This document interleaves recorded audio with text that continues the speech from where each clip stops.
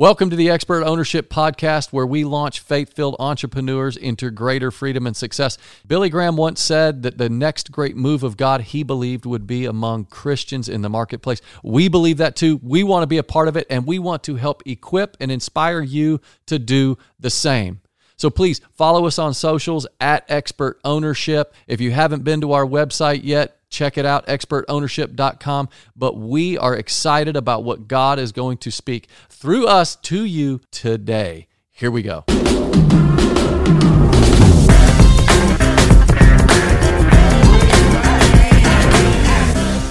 Welcome back to Expert Ownership. Today is a special episode as we wrap up 2021. We hope you've had an eventful year. We know we sure have here at Expert Ownership with the team.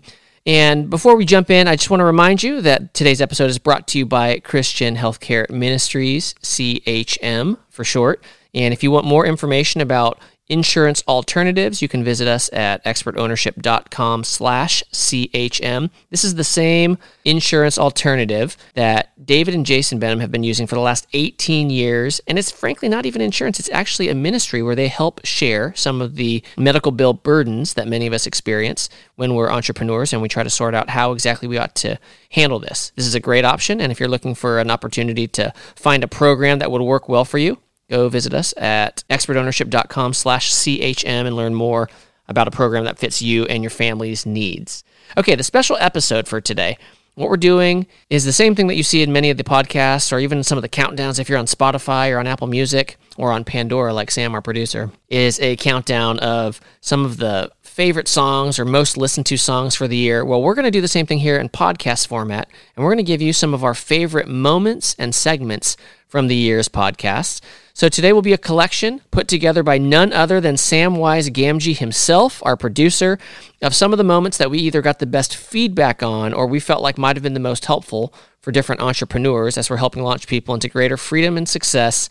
And just as a reminder, as 2021 comes to an end, I hope you're already preparing for 22. You're coming up with plans, you're trusting God, you're listening like never before, trying to figure out what is it that 2022 has in store for me. What am I going to be doing that maybe I have never done before? And how am I going to approach it differently this year so that I can actually see some different results this year in 22?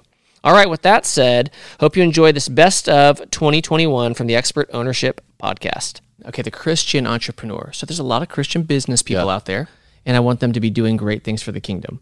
But what's different about Expert Ownership in terms of what we're teaching? Because a lot of people have really good best practices, they've got good tactics, and they bring all of this to the table and they can go sell it. They can sell a class or they can sell an online community or even just some coaching.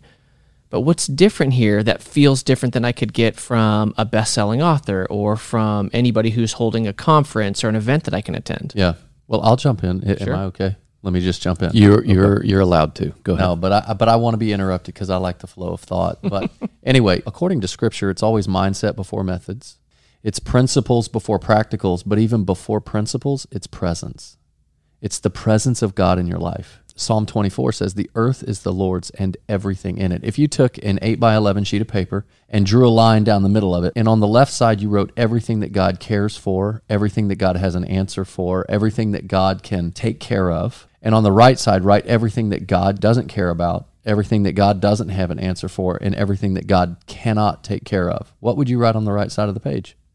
Business, politics, right? That's kind of what we've done. We've created this sacred secular dichotomy, but it's not just us. It's the Scripture. It's the Holy Spirit. It's a lot of people, but we're defining it inside of Expert Ownership. God cares about it all. Billy Graham said before he died, the next great move of God is going to take place amongst believers in the marketplace. Okay, with Expert Ownership, we want to see that great move take place. We want to see revival take place in the world. We want to see a great awakening like we've never seen before. And we really want to encourage Christians to be bold in business when it's just a crazy world right now. And you'll get that through Expert Ownership. That's right. And we've got ambitious goals. I mean, when we were talking about this in a planning meeting and we said, do we believe that we can see 1 million expert owners by the year 2025? Yeah. So the answer is yes. Your brand is often not what you think about you. It's what other people think about you. Oh, that's good. And so as you're actually thinking, okay, I want to build my brand, well, you unfortunately don't get to make that decision, but you can highly influence people's opinion of you. So in many ways, you can think about your brand being like your reputation, right? When you walk out of the room, Somebody's got an opinion about you. They're going to say something about you, and hopefully the thing that they say to describe you to somebody else is the thing that you want them to say. Here's what it ends up being a collection of. The best experience they've had with your company or your platform. Some of you are aspiring social media influencers and you're building a platform. Well, the best post they've seen, that contributes to your brand. The worst post they've seen contributes to your brand. The best product or service that you offer, worst product or service, best employee experience, worst employee experience, all of that collectively contributes to your brand. What people end up feeling most of the time is, I just want to brand that. And I say, great. So reverse engineer that. When you actually build your brand, think about what is it that you want to be perceived as, Yeah, you got in it. the minds of others, and then reverse engineer how you build that. You want people to think about your brand as an integrous brand. So Sam Weiss, our producer, came up here and said, well, it may lack a little bit of integrity when it comes to these hacks. Maybe they don't. But if you want to be a integrous brand, figure out how the experiences people have with you will be integrity experiences. The hard part is, if you have a negative experience with somebody, it usually weighs about twice as much as a positive experience. Yeah. Which is why reviews right now online, Huge. yeah, this is a big money business for people saying, hey, leave me a review. Please leave a good one. And this is where we would say is the most important thing for discipleship. Yes. Because remember, we're talking to faith-filled entrepreneurs, and our goal is to help launch you into greater freedom and success. So your brand is everything. If you are known as an over-deliverer, well, then you are showing that you're following Christ's teaching. When he teaches, go the second mile. When somebody asks you to go 1 mile, go 2. So it's like, get into the habit of over-delivering. If you don't do a good job and you've got a crappy brand, doggone it, you have just done a terrible job in terms of discipling people and showing people what Jesus looks like. But I do love that about the brand, that our aspiration is to say, if we can help equip people, help build them up, and create or help create, facilitate, play a part in people becoming kingdom-minded entrepreneurs, I think we're doing exactly what God gave us an assignment to go do. Yeah, for us. And so for those that are listening, what would you say as the brand expert? For those that are listening, how do they apply this directly to themselves? So I would think through, as you're building your brand, what do I want people to think, feel, and do when they have an experience with my brand? Because again, if you think about this big picture and zoom out a little bit, you're always thinking, I'm a part in helping somebody become a certain type of person. So when they come into contact with expert ownership, what do we want them to think, feel, and do? We want them to think that they're capable. We want them to feel like, I've got the confidence to go do this. What do we want them to do? Go do kingdom building work that's not purely motivated just by financial gain. We hope that's a part of it, but that can't be the only thing. That means this is the end of the road if this is just about making money for you.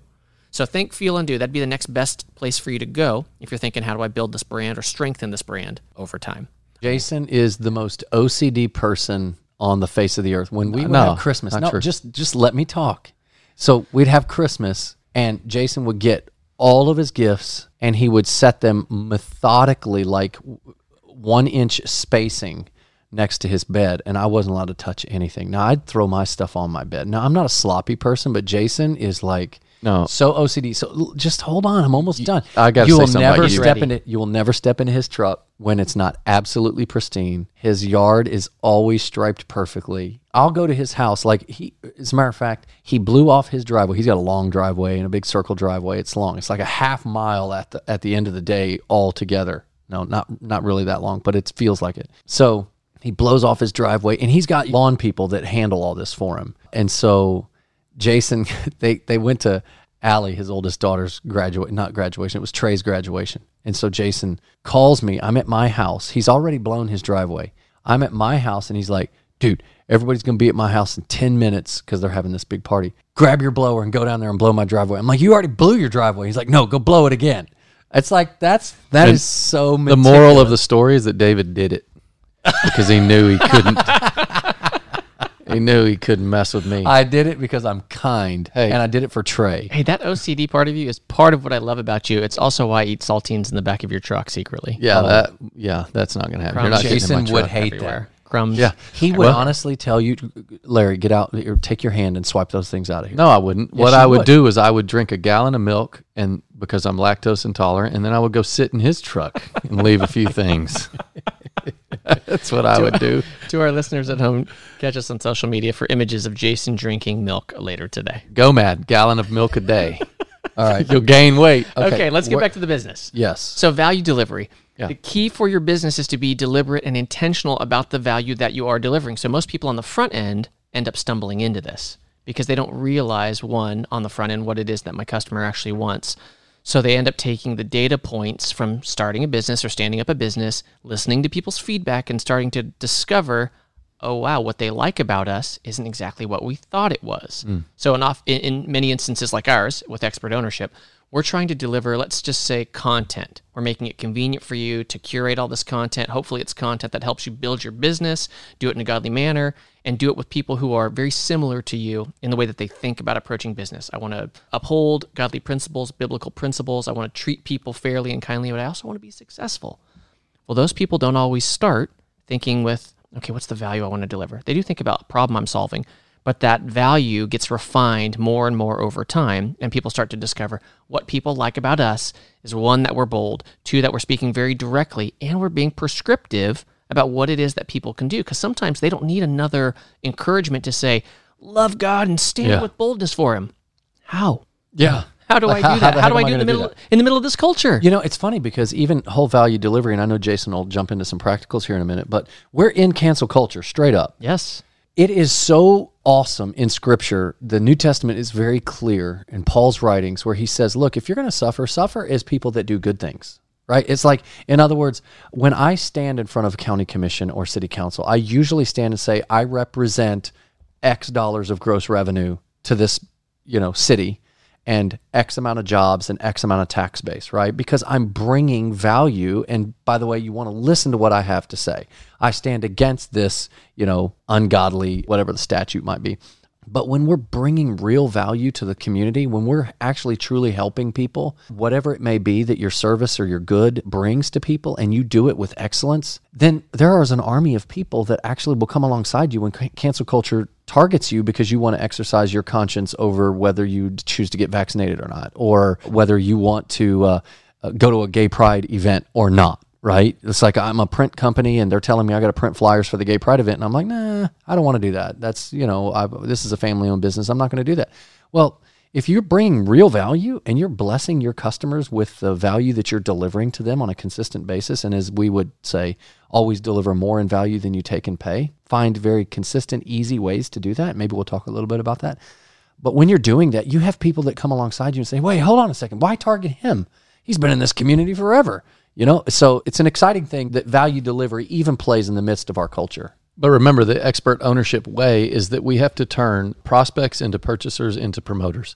So that little 3-step phase is what will make you an expert owner, and it will help you build a bulletproof business, which is a very good thing to have, where you take your prospects, you turn them into purchasers through your marketing and your sales. You take those purchasers, you turn them into promoters through your value delivery. And when we talk about value delivery, we say that people buy because their expectation is high, right? So you have to set that expectation, and the expectation has to be high. That's where your marketing comes in. That's where your sales and a good brand comes in. We've talked about those things. But if you want to move people into promoters, right, and not pessimists, then you have to exceed those expectations that were already set. You can't just meet them. You have to exceed them.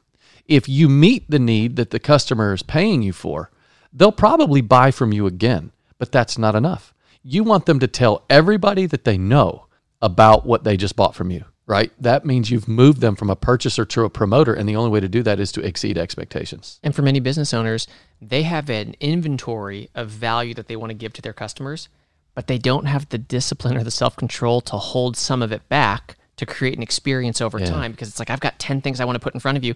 Have it all. We love you. We think you're the best. Can't do that. And it's not the best way to service your customers because they can't ingest or they can't handle all of that value at one time. That's exactly right. So bite-sized modules. It creates cognitive dissonance. And you have to be able to have something held back so that you can exceed their expectations. And I got firsthand experience in this the first time I bought a pair of shoes from Zappos. Now, what I know now that I didn't know then is they have an internal protocol that's next day delivery. But that's not the advertising. Their advertising is, you can just do what a standard delivery is, 2 to 3 days or whatever. And so then I bought the shoes. I just did standard delivery. I got them the next day. And I think I vaguely remember opening it up and it said something, we didn't want you to have to wait. Isn't it nice to have your shoes quicker than what you thought? And that was the exceeded expectation. And what happens there is they're guiding you emotionally. That's why it's so memorable. So try to figure out ways. You can be creative and figure out ways to engage someone's senses. But then when you exceed that expectation, that's value delivery. And what would be great, though, Larry, is if we were judged on the basis of our value creation and not our values. I love that. Say that again and then take 30 seconds and break that down. If we as business owners could be judged on the basis of our value creation and not our values, right? Like, I value the Bible. I value God's definition of marriage between a man and a woman. I value that. I also sell real estate. And David and I became two of the best in the country at selling real estate. That's why we got an HGTV reality show. But we got fired because of our values in valuing marriage between a man and a woman. What does that have to do with the way that I sell real estate, right? This is the crazy culture that we're in the middle of right now. So we talk about value creation, but we talk about it in the midst of needing to build yourself bulletproof. That's right. But because the cool thing is, this is like the divine paradox, our value delivery is directly related to our values. Every human being was created in God's image. I don't care where you stand politically. I don't care whether you have gender confusion or not. I don't care any of that stuff. None of that. You're still creating God's image, and I'm going to deliver incredible value to you, right? It's because that's my worldview.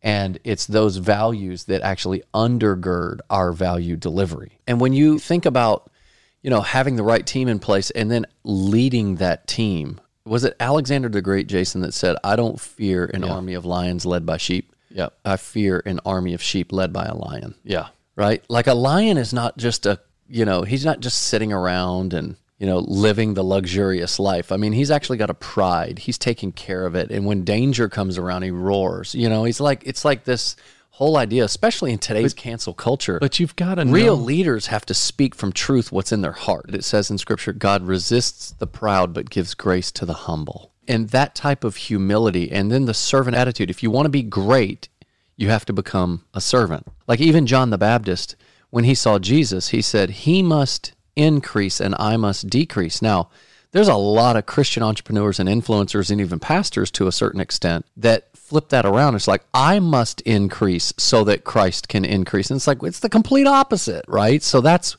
why being a kingdom entrepreneur in terms of leadership is really the opposite of the world system. And that will resonate in the hearts of the people that do business with you.